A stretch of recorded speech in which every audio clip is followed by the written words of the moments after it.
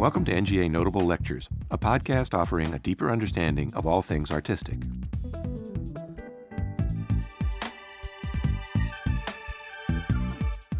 I.M. Pei's majestic East Building opened in June of 1978 with the express purpose of providing space for both the National Gallery's rapidly expanding collection of modern art and as a venue for special exhibitions. The East Building has since hosted close to 250 exhibitions of artistic masterpieces from around the world. From the opening exhibition, The Splendor of Dresden, 5 Centuries of Art Collecting, through the 4 floors devoted to Rodin Rediscovered, from the treasure houses of Britain to circa 1492, Art in the Age of Exploration, from Art Nouveau, 1890 to 1914, to Deceptions and Illusions, 5 Centuries of Trompe-l'oeil Painting, these memorable exhibitions have left an indelible mark on the cultural life of the nation's capital. This lecture, celebrating the 40th anniversary of the East Building of the National Gallery of Art, presented by Eric Dinker, Senior Lecturer, National Gallery of Art, on August 12, 2018, describes some of the most significant East Building shows in the context of the gallery's ongoing exhibition program.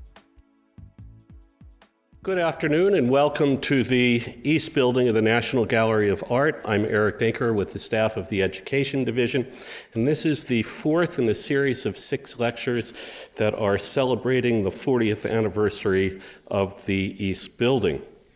The East Building opened to the public on June 1st of 1978, and I thought I might give you a little context for 1978 before we begin to discuss the individual exhibitions that I've picked out.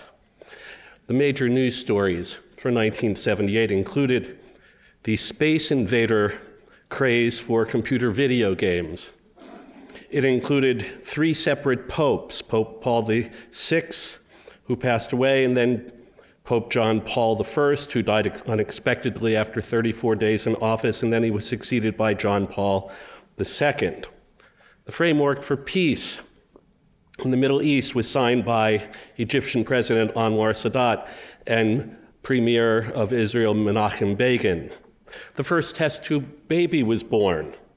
The Susan B. Anthony dollar was minted. The first ever cellular mobile phone was introduced in Illinois. And Sweden was the first country in the world to recognize the effect of aerosol on the ozone layer and banning the sale. What are some of the costs of living in 1978? The yearly inflation rate was about 7.5%. At the year end, the Dow Jones Industrial Average was 800.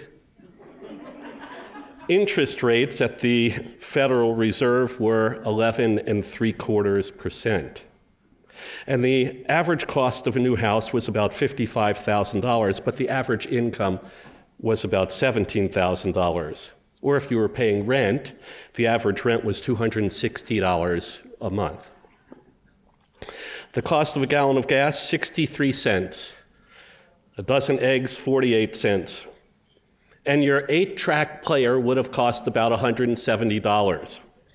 This was before cassettes, before CDs, before streaming. It was the 8-track cassette. Even a postage stamp cost but 13 cents for the first half of the year. In sports, Dallas won the Super Bowl, the Yankees won the World Series, and this will date our lecture. The Washington Bullets won the championship 40 years ago, the last time. And Martina Navratilova won at Wimbledon along with Jon Borg, and the Kentucky Derby champion was affirmed. In popular culture, if you were going to the movies, you would have seen The Deer Hunter, or Midnight Express, or Coming Home, or perhaps Animal House. The Academy Award for the Best Picture was for Annie Hall, which beat out Star Wars and Close Encounters of the Third Kind. None of those grossed a good deal of money. Grease was the biggest grossing film of the year, ahead of Superman. And the record of the year was The Eagles Hotel California. Oh no. Around April of 1978, I was sitting in Dr. Arthur Wheelock's course on Dutch and Flemish prints and drawings at the University of Maryland in graduate school. He came in and mentioned that the National Gallery had some summer jobs. Just a couple of months. And that was now 40 years and 8,000 gallery talks later. So I offer this list of the greatest hits today. But first, in one last introductory remark, why was the East Building created? We don't seize on this often enough. We needed space. And we needed space for 20th century art. We needed space for the library, which had way outgrown the original space. We needed space for the Center for Advanced Study. And most of all, we needed space for special exhibitions. Some of you had the opportunity a few weeks ago, or perhaps even last year, to hear Mark Lighthouser talk to you about installation and design, and he showed you what was behind the scenes. I'm more of a front person after the exhibition is done, how to interpret it for the public. So the task was to pick out a dozen special exhibitions, or as Mark would say, they're all special exhibitions. There were 200, to my count, 249 exhibitions just in the East Building over the last 40 years. That doesn't count all of those that were in the Mellon galleries or in the West Building. And so it's not easy to choose the greatest hits, the top 10, the dozen, the baker's dozen. Finally, I arrived at 16. Let's call it a Danker's dozen. Only two that I picked were from the same year, and these are not done by consensus. These are my choices, and frankly, I did tours of all of them but two. Let me read you a list of 20 exhibitions that many of you may recall fondly. Post-Impressionism, Cross-Currents in European and American Painting. El Greco, The Folding Screen, The Age of Suleiman the Magnificent, the Burler and Annenberg collections, The Sculpture of Indonesia, Winslow Homer, Klaus Oldenburg. Splendors of Imperial China, treasures from the National Palace Museum in Taipei, or a sculpture of Angkor in ancient Cambodia. Edo, art in Japan, 1615 to 1868. Mark Rothko, The Golden Age of Chinese Archaeology, celebrated discoveries from the People's Republic of China, treasures of ancient Egypt, Dan Flavin, ancient Mayan art, Henri Rousseau, Pompeii and the Roman Villa, Joan Miro, The Ladder of Escape. I listed 20.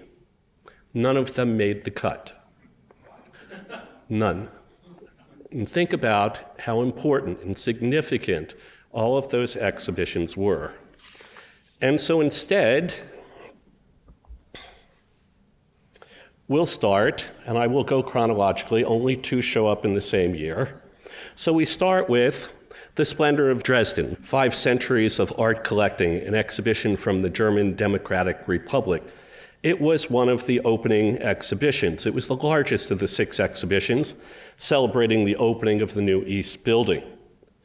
The other exhibitions included Piranesi, Early Architectural Fantasies, American Art at Mid-Century, The Subjects of the Artists, Master Drawings, Aspects of 20th Century Art, and French paintings from the collection of Elsa Mellon Bruce. And I'll be talking about that exhibition in 2 weeks' time.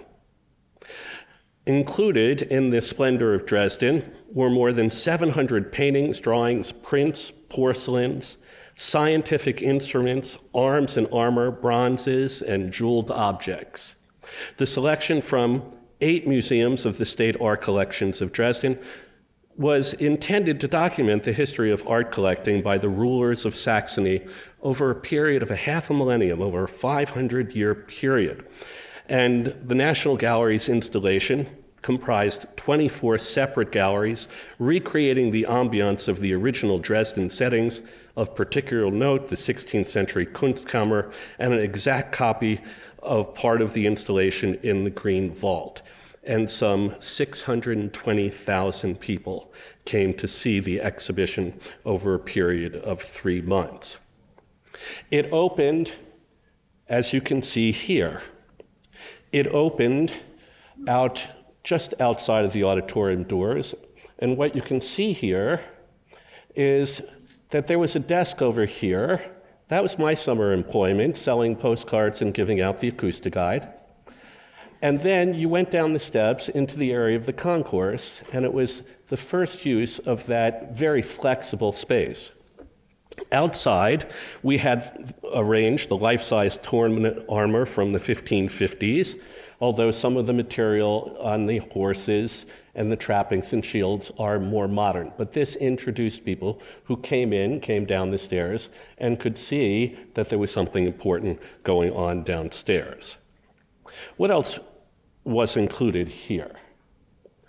Well, because of its importance, there were a number of paintings by Bernardo Bellotto, called Canaletto in the north, after his uncle. And these were paintings of Dresden. There were also drawings and prints that helped, after World War II, to rebuild the city because of their astounding accuracy. This is a view from 1747 of Dresden from the right bank of the Elbe. And I should mention that I recall fondly, this was one of the two shows I did not have the opportunity to do tours for, but I recall fondly listening to one of the other lecturers who mentioned that this tower was not complete at the time, but Bellotto knew the architectural drawings, and so he completed it in the painting.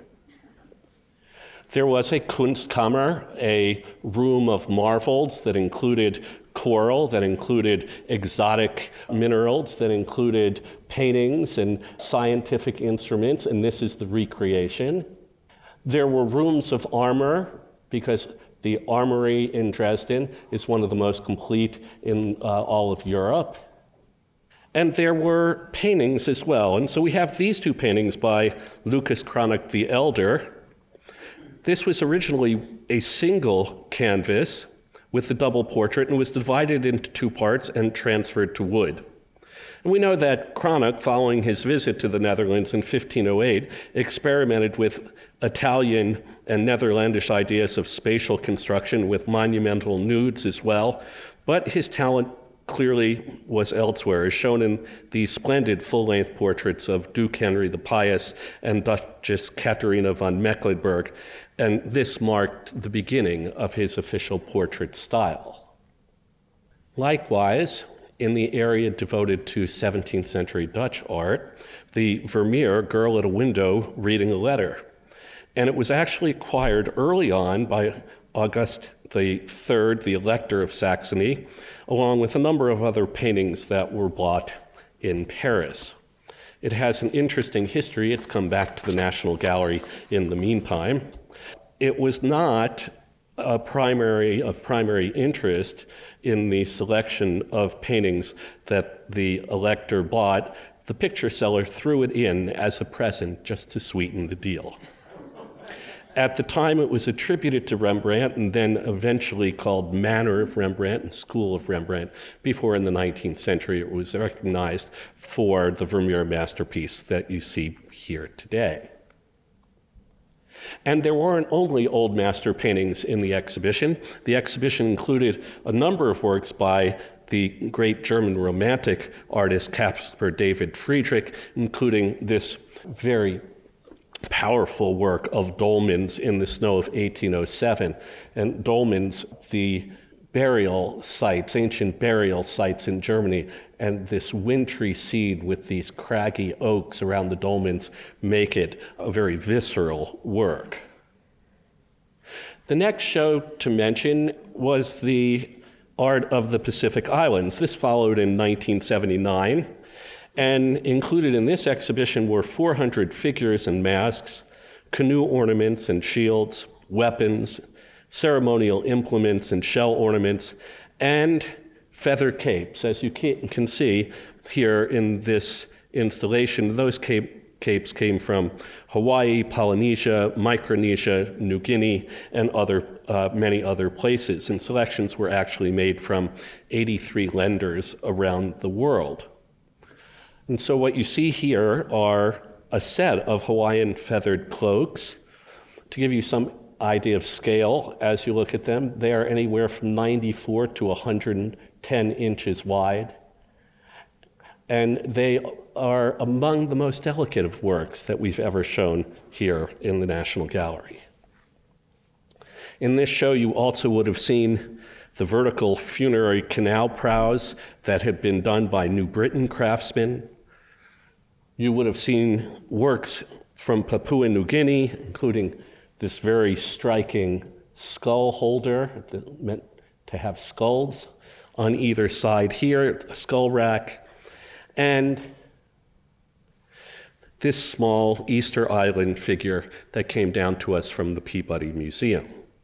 So you can see that we're going far abroad, that we're not simply showing American art, we're not simply showing European art, but that we are constantly looking for great art from every continent, in fact. Rodin Rediscovered was the only show that we've ever done that used all 4 levels of the East Building. It was an exhibition of 366 works that came from 40 American and European collections, both public and private.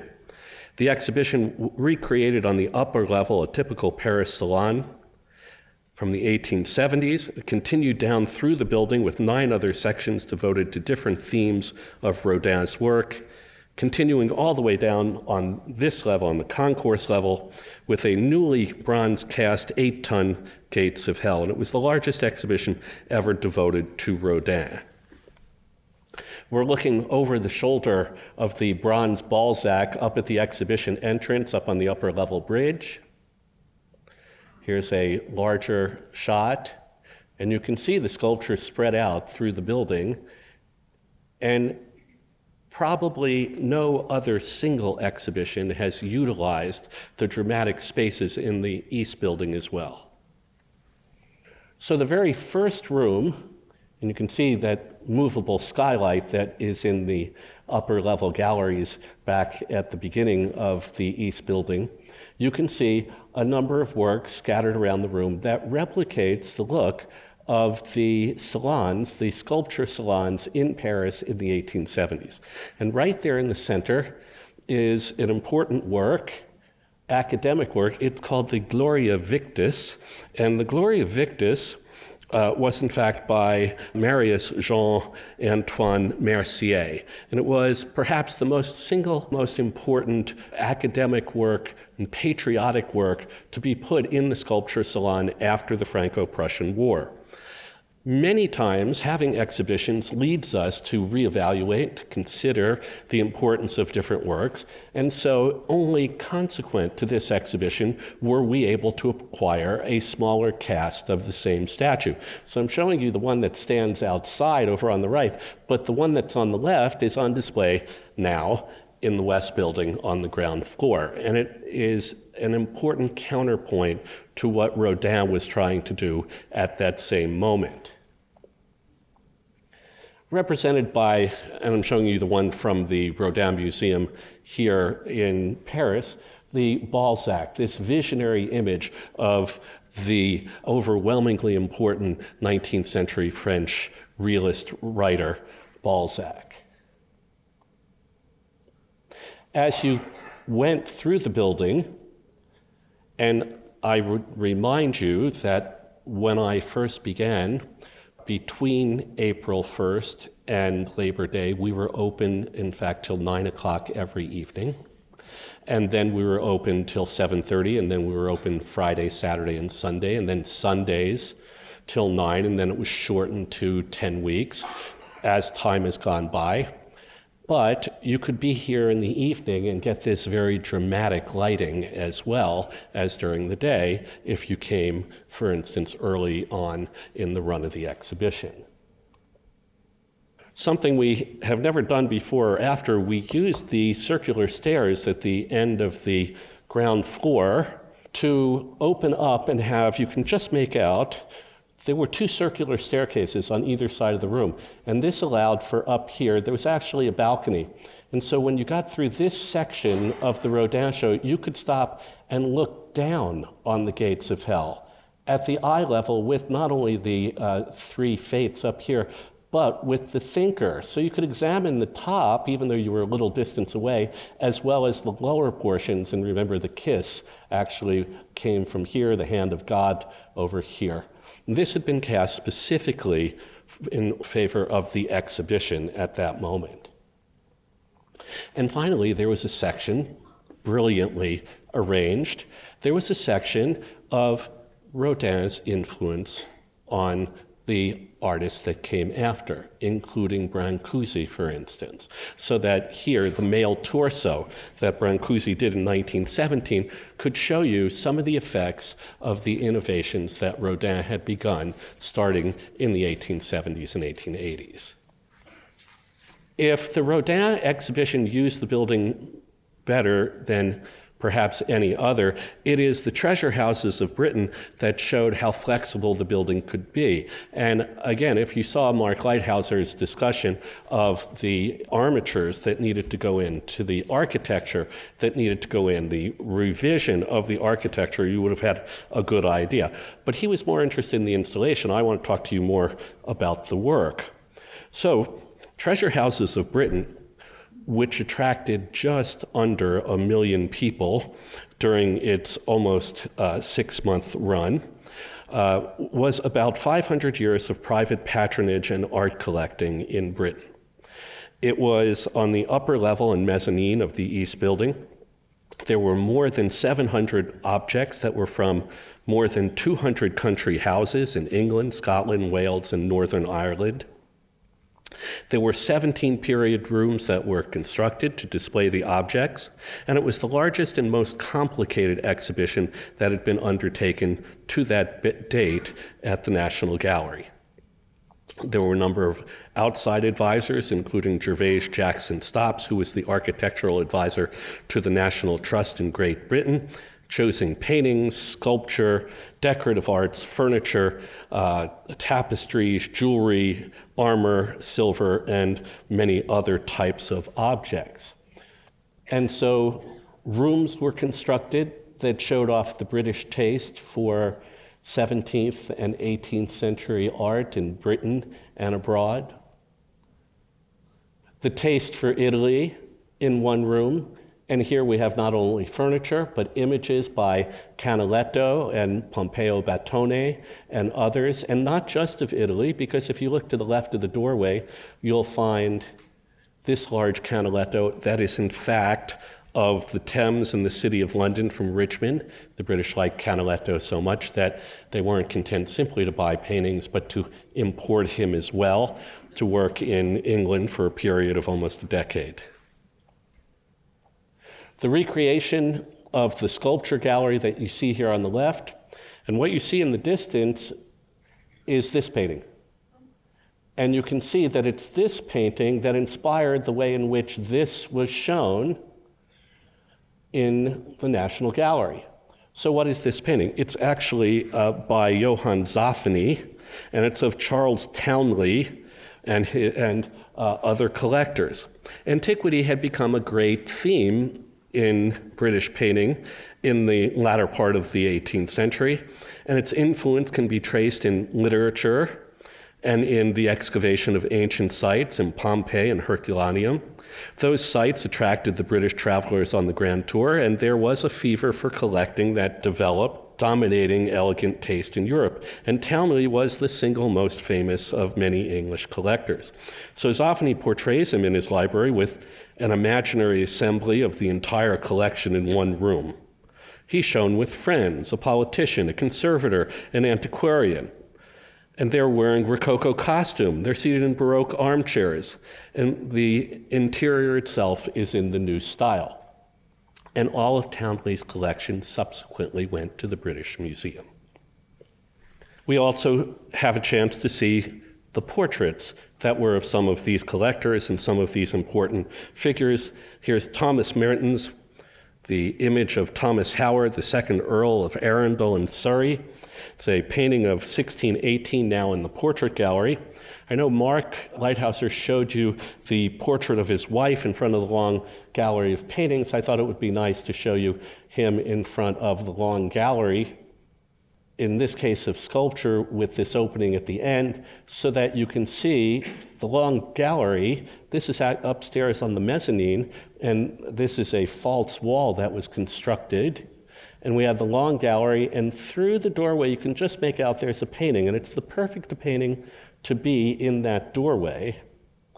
Because here we come closer, it is the trompe l'oeil by Samuel Hoogstraten of a door that's open into another space, and so it seems to go on almost infinitely.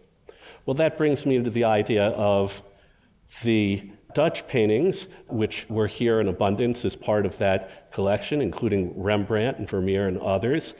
This painting would have been a natural painting for us to have in the recent exhibition of Vermeer and Masters of Genre, but we had already borrowed it twice, and so it was considered more appropriate to bring a different painting by Hoogstraten.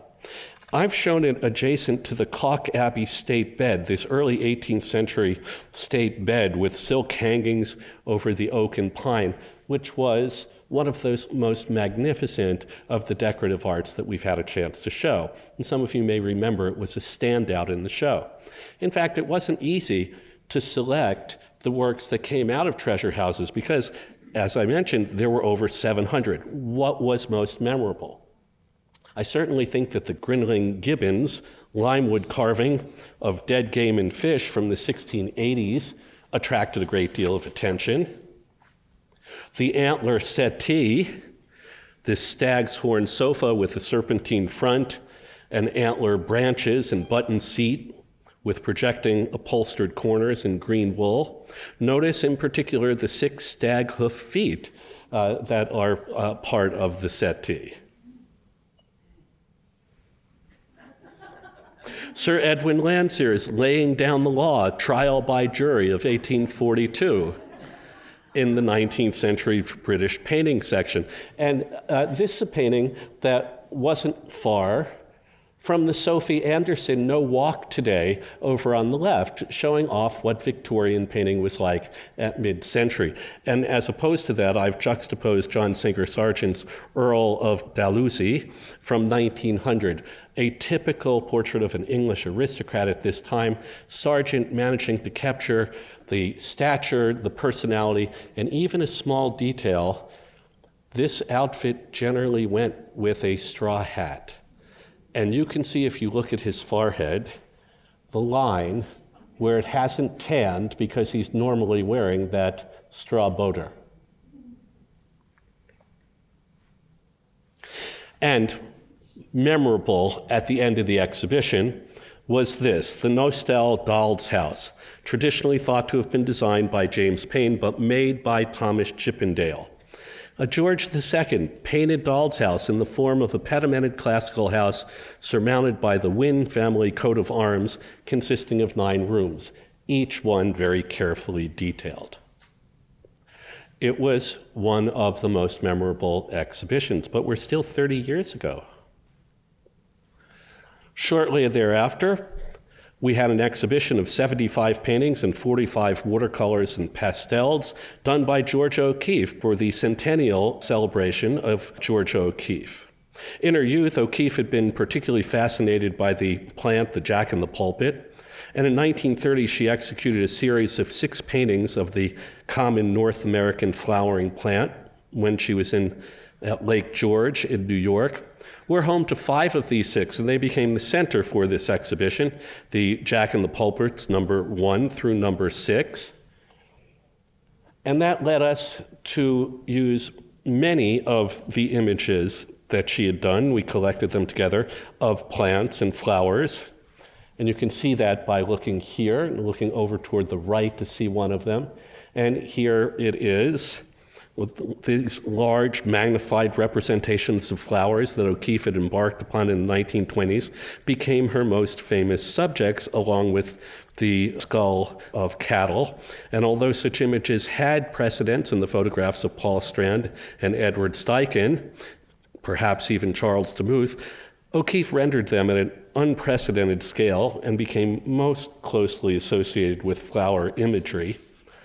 Over 400,000 people came to see this show.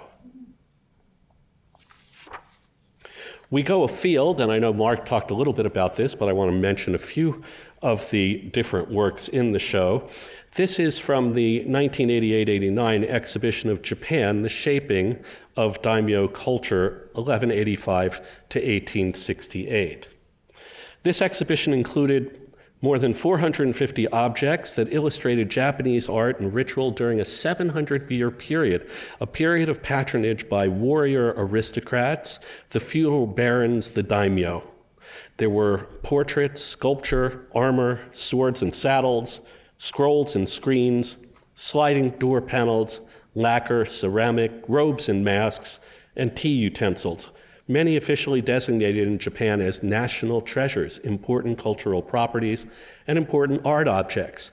The fragility of many of these objects necessitated something we hadn't done often before.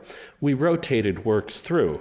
So there were 5 different groups that were shown for 4 weeks each. So it was incumbent on visitors to come back if they wanted to see the show in all its complexity. There is a Japanese tea house that we erected, and we had Japanese tea ceremonies. There was a No Theater, and we presented No Theater. There were various suits of armor that were used between the 15th and the 18th century. And you can see readily the inspiration by Lucas in his ideas about the Star Wars trilogy when you look at these costumes. Here, for instance, is a suit of armor, Tosei Gosuko, and this is a 3-plate style helmet fitted with a broad peak, lacquered russet, and embossed with eyebrows and furrowed brow. The top of the helmet is covered with a short mane of brown donkey hair, and there are elaborate details all the way through the suit. Among the paintings, there were a number that were of multiple screens together. I picked out one for you, and these aren't easy to reproduce, so I've done it in a particular way. This is by Tosu Mitsuyoshi, the Battle of Sekigahara, and this was a decisive battle fought in October of 1600 that preceded the establishment of the important Tokugawa shogunate. Though it took 3 more years to consolidate the power for the Toyotomi clan and the daimyos, it is widely considered to be the unofficial beginning of the Tokugawa, the last shogunate to control Japan. And so all of this different activity, you can see the 8-part screen that's here.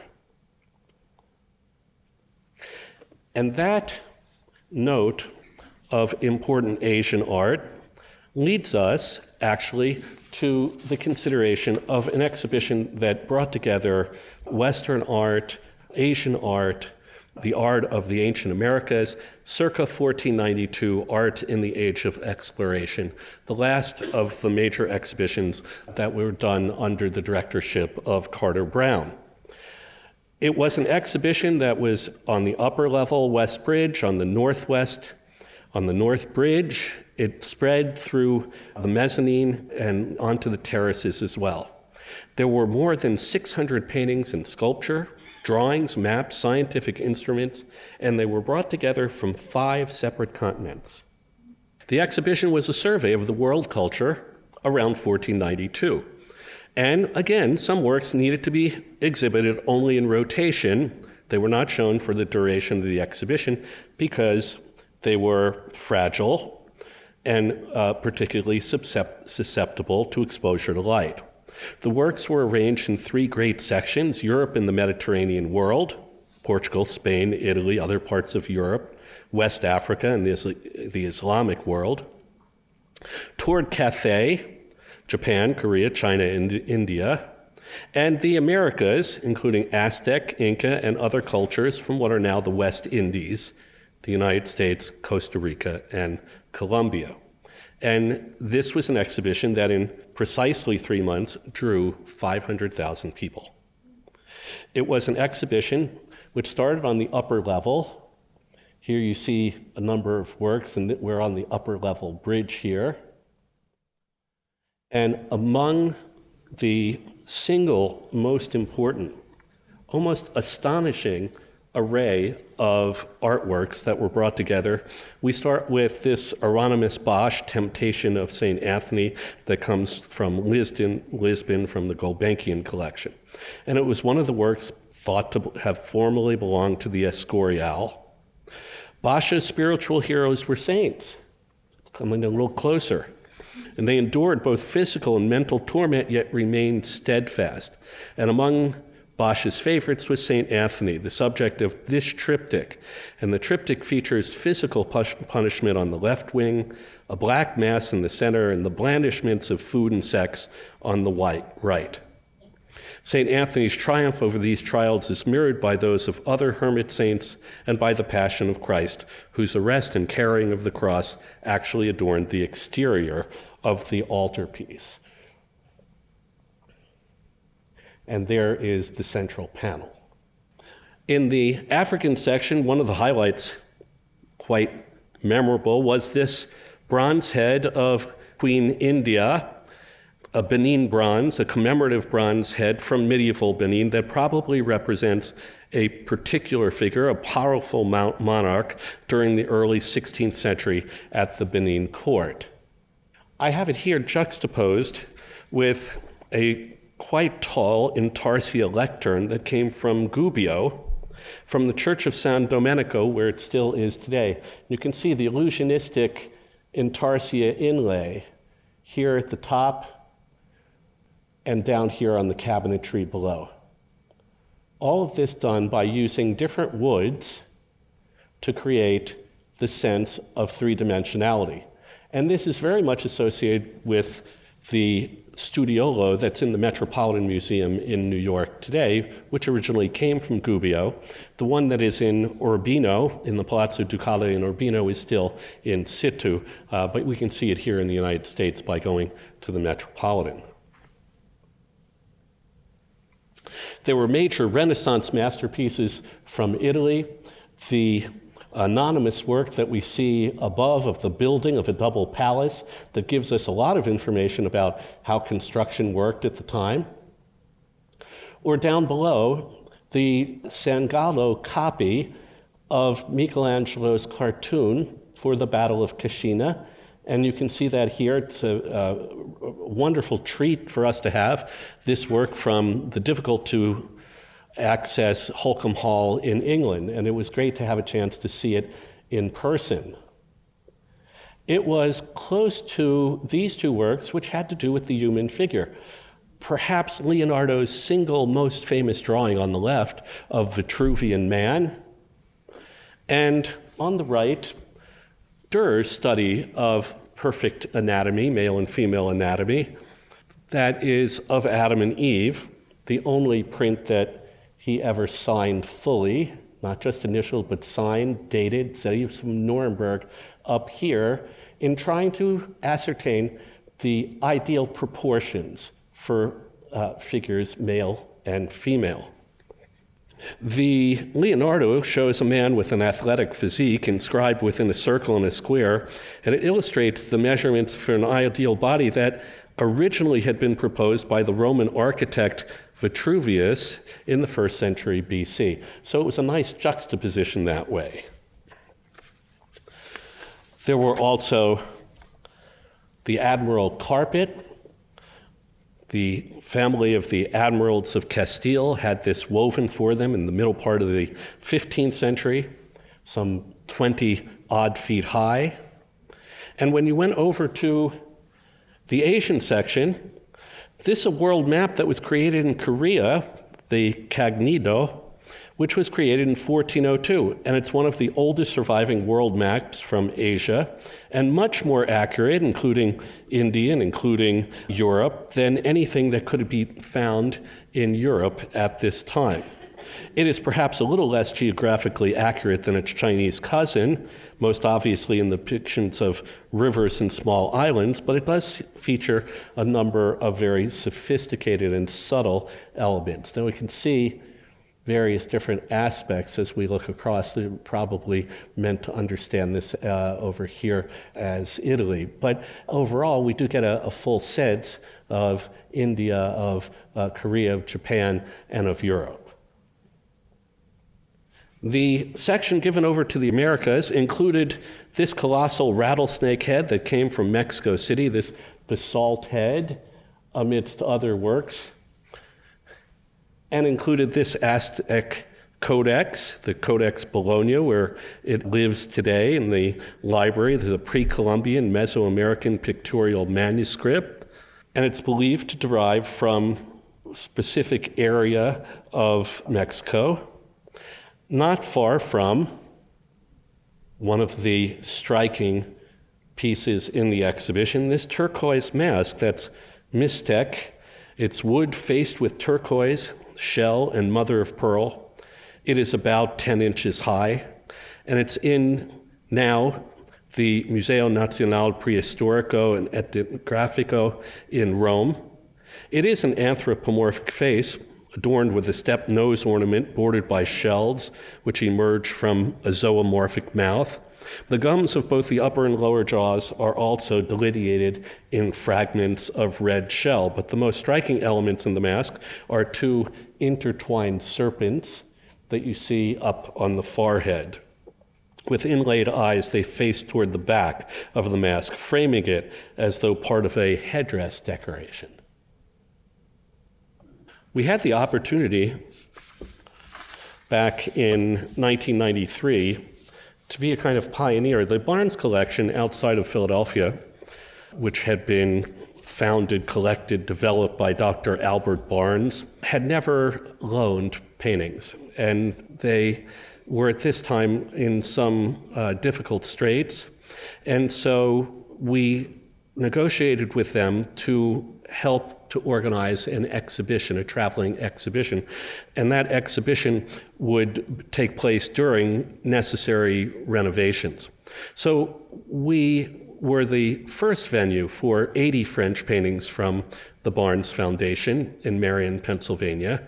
And that included important paintings by Renoir and Cézanne, Matisse, and Picasso.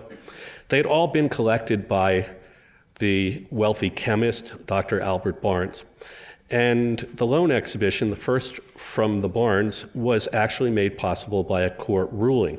The foundation received permission to stage an international exhibition to pay for improvements to the gallery housing the collection.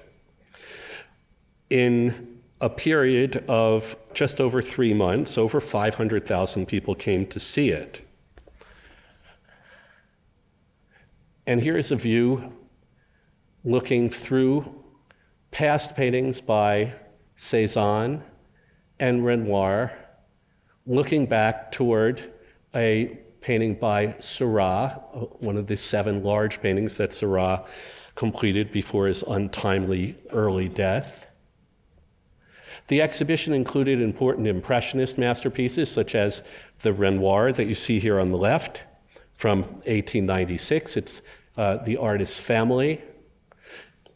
An unusual work from the Barnes collection, the Monet studio boat over on the right. Barnes was not particularly fond of Monet. There are only just a few as opposed to the large number of Cézannes and the large number of Renoir. There were important post-impressionist masterpieces, including the Van Gogh of Etienne Rouland, the Postman. And it's a nice match because, of course, we have the Postman's Baby here in the collection. And on the right, I specifically brought along the Cézanne that was from 1889 of The Boy in the Red Vest, one of a series that he did. And we recently had 2 of them here on display, the one in the permanent collection. This had been on display, and so it wasn't chosen for the Cézanne Portrait Show, but I thought you might like to see it again. And then the great 1886-87 painting by Seurat of the models in the studio with the Sunday afternoon on the island of the Grand Jatte scene in the background, one of the great neo-impressionist paintings that the Barnes collection has in their collection. But this is the painting that people talked most about after the show. It's by Henri Rousseau, the customs official, douanier, and it's from 1901. It's called The Unpleasant Surprise.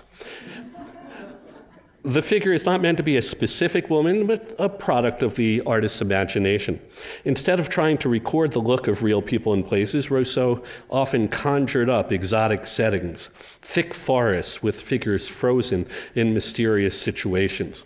Here, damp strands of hair tell us that this woman probably returned from her swim, intending to get dressed.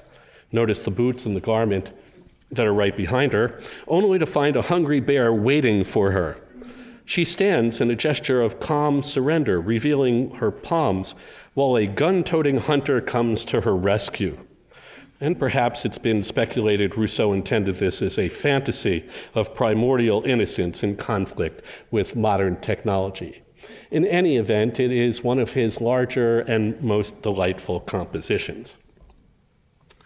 It was not far from this icon of modernity, Le Bonheur de Vivre, the joy of life, painting by Henri Matisse, and the Barnes Foundation has a lot of work by Matisse. Here, along with Picasso's Demoiselle d'Avignon, this is regarded as one of the pillars of early modernism. The monumental canvas was first exhibited at the Salon des Indépendants of 1906, where its strong colors and spatial distortions caused a public expression of protest and outrage. In the summer of 1996, we put on the exhibition of Olmec art of ancient Mexico. It was the first comprehensive show of Olmec art, considered to be the foundations of Mesoamerican art. It consisted of 120 Olmec objects from public and private collections, and it included 15 monumental works, among them this 13-ton colossal head from San Lorenzo that left Mexico for the first and only time for this exhibition. And there were also jade and serpentine figures and jade masks as well. And here you can see that San Lorenzo monumental head, one of 17 that had been discovered in Veracruz, thought to be portraits of great rulers. On the one hand, the monumentality and the presence of these large heads was stunning, but so was the careful work that was done on the smaller heads, including this jade mask that dated to about 400 years BCE with these very realistic expressions and then the incised marks on them as well. The next in our run of exhibitions is the Alexander Calder Show, which was 2 years later in the late spring and early summer of 1998.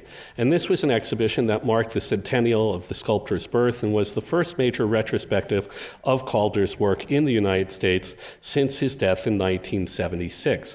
And you will recall as you came into the building today, the great Calder mobile that defines the space of the East Building. There were 198 sculptures and 5 related paintings, a number of works of jewelry and toys, and 31 works on paper as well.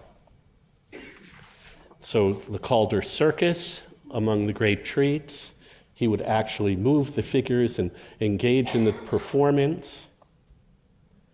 His small animals from early on, the hanging mobiles,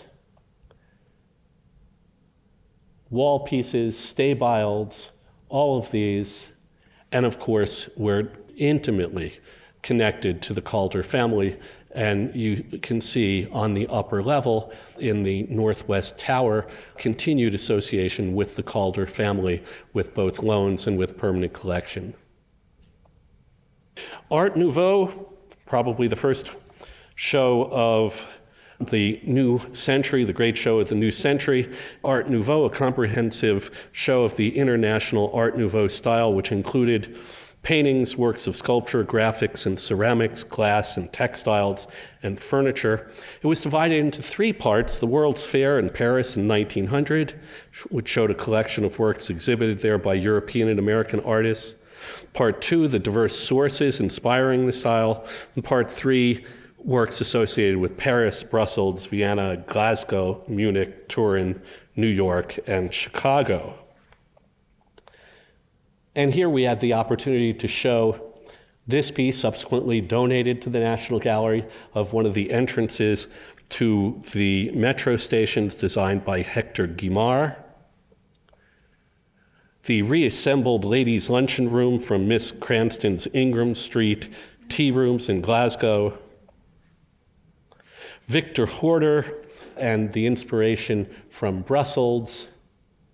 Frank Lloyd Wright, dining room with chairs from the Frederick Roby House. And those were major parts of the installation. Mark talked about them to a certain extent a few weeks ago, but there were also beautiful smaller decorative objects, such as the René Lalique Dragonfly Woman, done in gold and enamel and diamonds as a large brooch. And I have it juxtaposed with the Gaillard Walnut Cabinet from 1900 that was in the Universal Exposition that year. And you can see the beautiful Art Nouveau lines, the decorative curves, and the imaginative way in which the furniture departed from more traditional, older styles. And there were a whole series of lithographs and screen prints as well, and woodcuts, as you can see here. And looking around, the acid thrower in the upper left by Eugène Grasset from 1894, a lithograph, the Hokusai of the falling mist waterfall at Mount Kurakami that is over in the upper right-hand corner. In between them, the Paul Behrens, the six-color woodcut of the Kiss. And on either side, what were essentially advertising color lithographs, Will Bradley's Victor bicycles over on the left, the American, and the French Henri Monnier, an ad for Raja coffee over here on the right. And you can see how the Art Nouveau style permeated different cultures and different art forms throughout the latter part of the 19th century. The award for the most fun, however, would normally go to the exhibition of Deception and Illusion, 5 Centuries of Trompe-l'œil Painting from 2002. And this was an exhibition of 116 paintings, sculptures, books, prints, drawings, and decorative arts. A mosaic explored artistic depictions that temporarily fool the eye with the appearance of reality. So this was the entrance to the exhibition. So visitors entered by walking over a facsimile of a Roman mosaic floor and passing by the lifelike sculpture by Dwayne Hansen of a security guard who wasn't paying any attention to them. And he's standing by the elevator, and to the left was actually the entrance. And then when you went in, you saw on the left the Ghost Clock by Wendell Castle. It's owned by the Renwick, by the Smithsonian American Art Museum. Even our administrators, when they first went into the show, asked when we were going to take the covering off of the clock. This is actually part of the sculpted wood. I'm showing you the Hoogstraten, which returned for this exhibition over here on the right. And then the Peel staircase piece next to the circular stairs. And we could never do this again. Those circular stairs don't exist any longer after the renovation. But you can see how beautifully the staircase mocked the actual staircase as you move from the mezzanine to the upper level. In one of the last rooms of the exhibition, there were a number of works by Lichtenstein, Magritte, and others. And there on the bench, there is the catalog, which in fact was wood. It sits upstairs in the design office today. People still attempt to pick it up and read it. And the woman who is standing close to it over here is another Dwayne Hansen. Her name is Kim, and people again would walk over and walk around her, thinking that she was there staring at the Magritte with the pipe. It was great fun, and we were all very reticent to see it leave.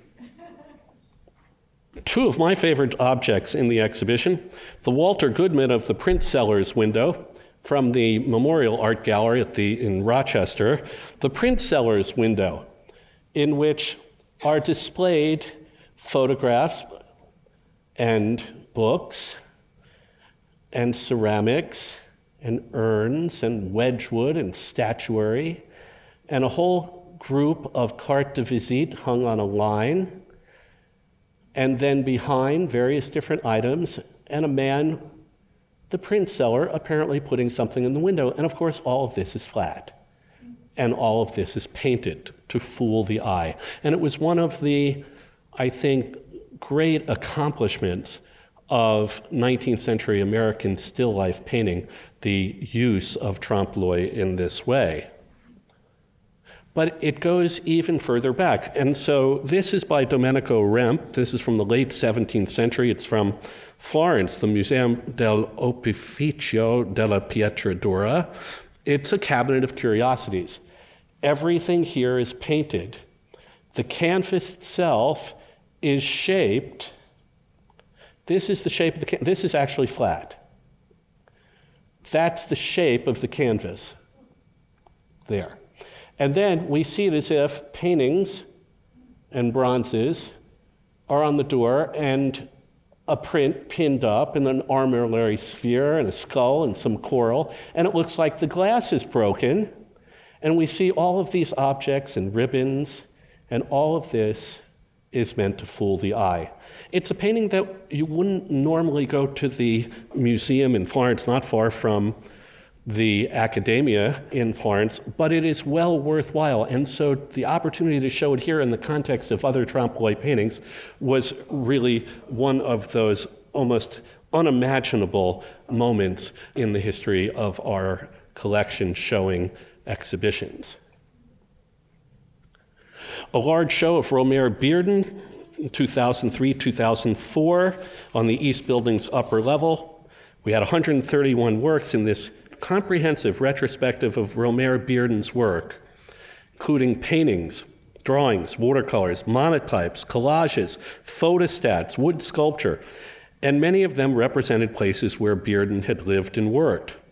Bearden was an African-American artist. He worked with a lot of different media, cartoons and oils, as well as collage.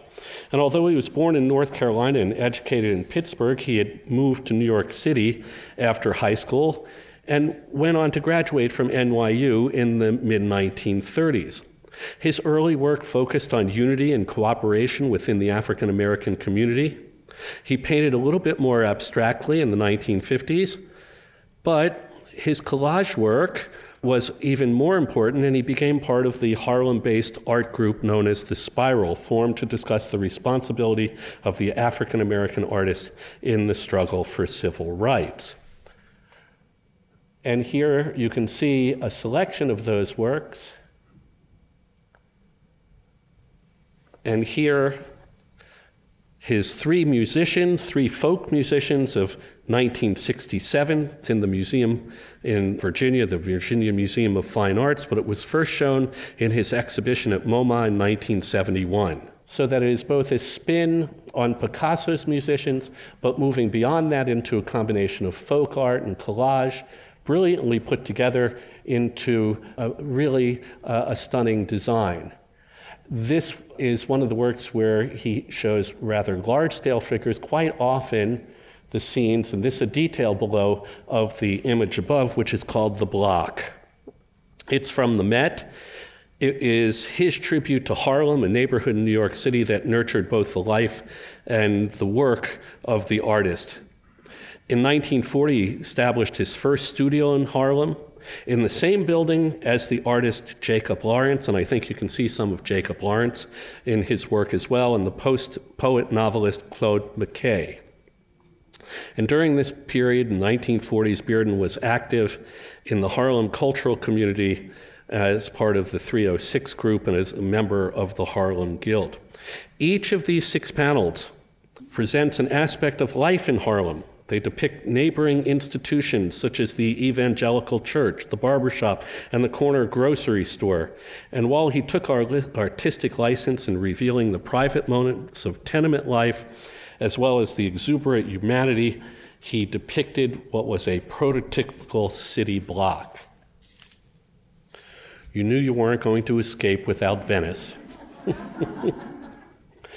The exhibition of Venice Canaletto and his rivals in 2011 showed a very select group of works by Canaletto, 20 paintings by Canaletto with 34 paintings by his contemporaries, including Gaspar Vanvitelli, Luca Carlovaris, Michele Marieschi, Bernardo Bellotto, and Francesco Guardi.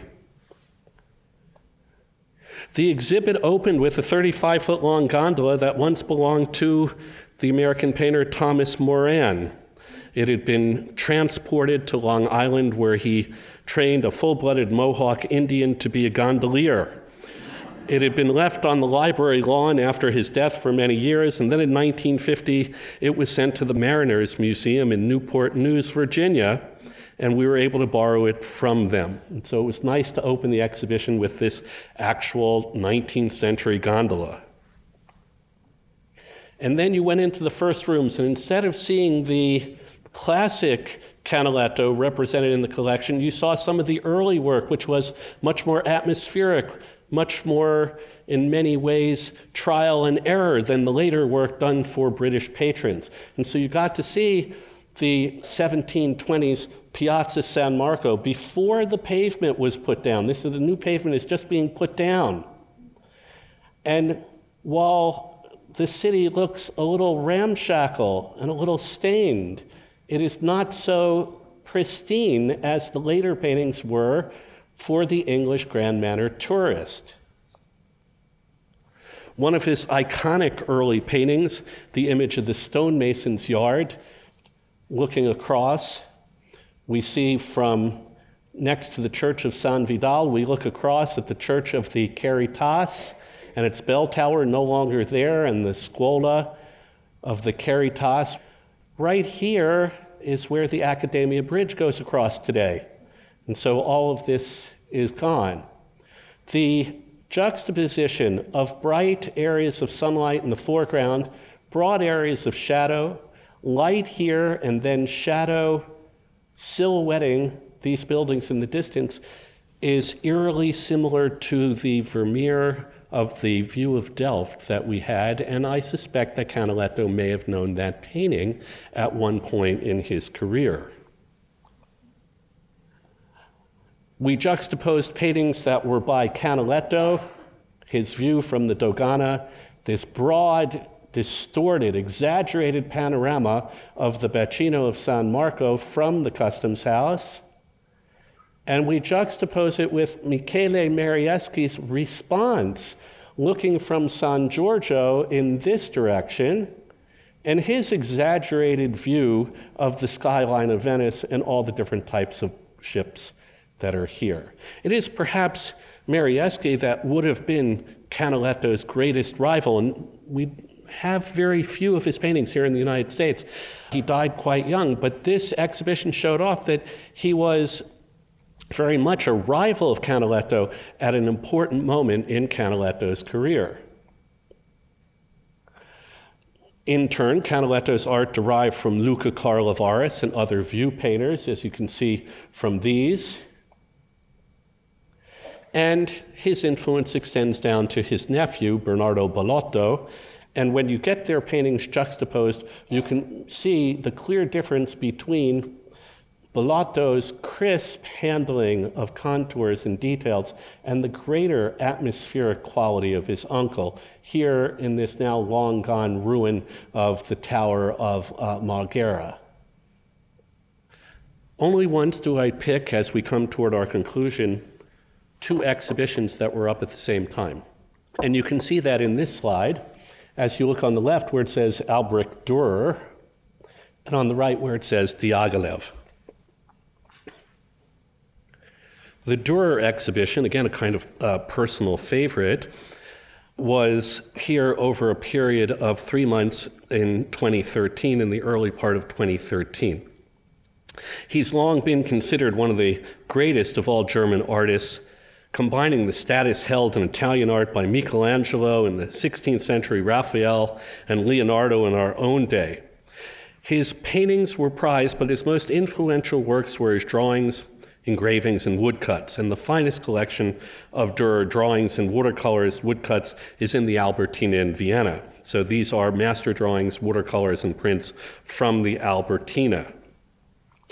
It includes some of the most stunning masterpieces, the Great Piece of Turf, study of nature from around 1500, the chiaroscuro drawings, and self-portraits. And we combined the work from the Albertina with 27 of the National Gallery's related engravings and woodcuts.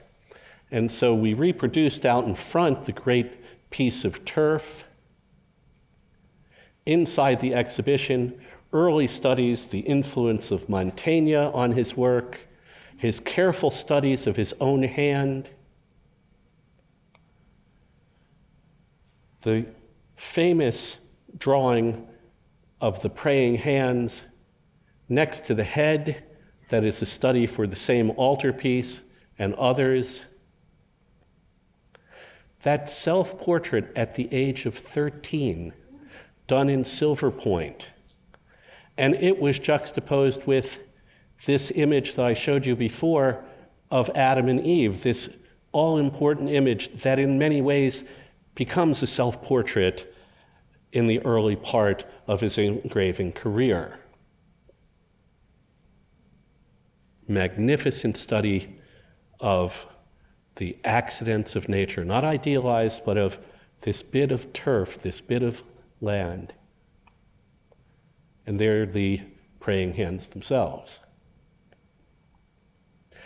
And as a set, we put together the three great masterwork engravings of 1512, 1513, 1514, and we can see Night, Death, and the Devil, and the image of St. Jerome in his study, and the Melancholia over here on the right, this image of artistic melancholy. In the center, one of the greatest engravings of all time, now 500 years old, but arguably never surpassed, the opportunity to show St. Jerome hard at work, his lion resting in the foreground, the bottle-bottom glass windows, and not only those glass windows, but the reflection of those glass windows here, and the softness of the pillows, as opposed to the hardness of the planks for the ceiling, or the gourd, or the softness of the fur of the lamb and the lion. And Diaghilev. The exhibition, one of the last exhibitions to take place in the East Building prior to the closing of the building for renovation, Diaghilev and the Ballet Russe, 1909 to 1929, with the subtitle, When Art Danced with Music. The Ballet Russe was the most innovative dance company of the 20th century, and it propelled the performing arts to new heights through groundbreaking collaborations between artists, composers, choreographers, dancers, and fashion designers. It was founded by the Russian impresario Sergei Diaghilev in Paris in 1909, but the company combined Russian and Western traditions with a healthy dose of modernism to thrill and shock audiences with a powerful fusion of choreography, music, and design. The exhibition had 130 original costumes, set designs, paintings, sculpture, prints, and photographs. And it incorporated film clips in a way that we had not used generally before. Diaghilev's success, recognized on his being able to identify and bring together artists such as Leon Bakst, Natalia Goncharova, Picasso, Matisse, Giorgio de Chirico, and many others, creating dynamic set designs and exquisitely decorated costumes, sharing a unified aesthetic. And they in turn brought most important artistic developments of the early 20th century to the ballet stage. Here, as you entered, you saw groups of costumes. There were a variety of different film loops as well. There was the magnificent image that was based on the Natalia Goncharova backdrop for the Firebird. The costumes that had been designed by Picasso and de Chirico. So, those are the 16 exhibitions I chose to highlight today. We have several more opening up in the coming weeks, most notably Rachel Wright Reed, just down the hall here down into the concourse level, which will be, I think, the major exhibition in this building this autumn. I will return in 2 weeks to discuss the small French paintings from the bequest of Elsa Mellon Bruce, the daughter of Andrew Mellon, the founder of the National Gallery. And I will return to talk about the fact that it was not only one of the initial 6 shows in the East Building, but that it had a very long life, going through various permutations until finally, with the renovation of the building, having disappeared. Thank you so much for coming today.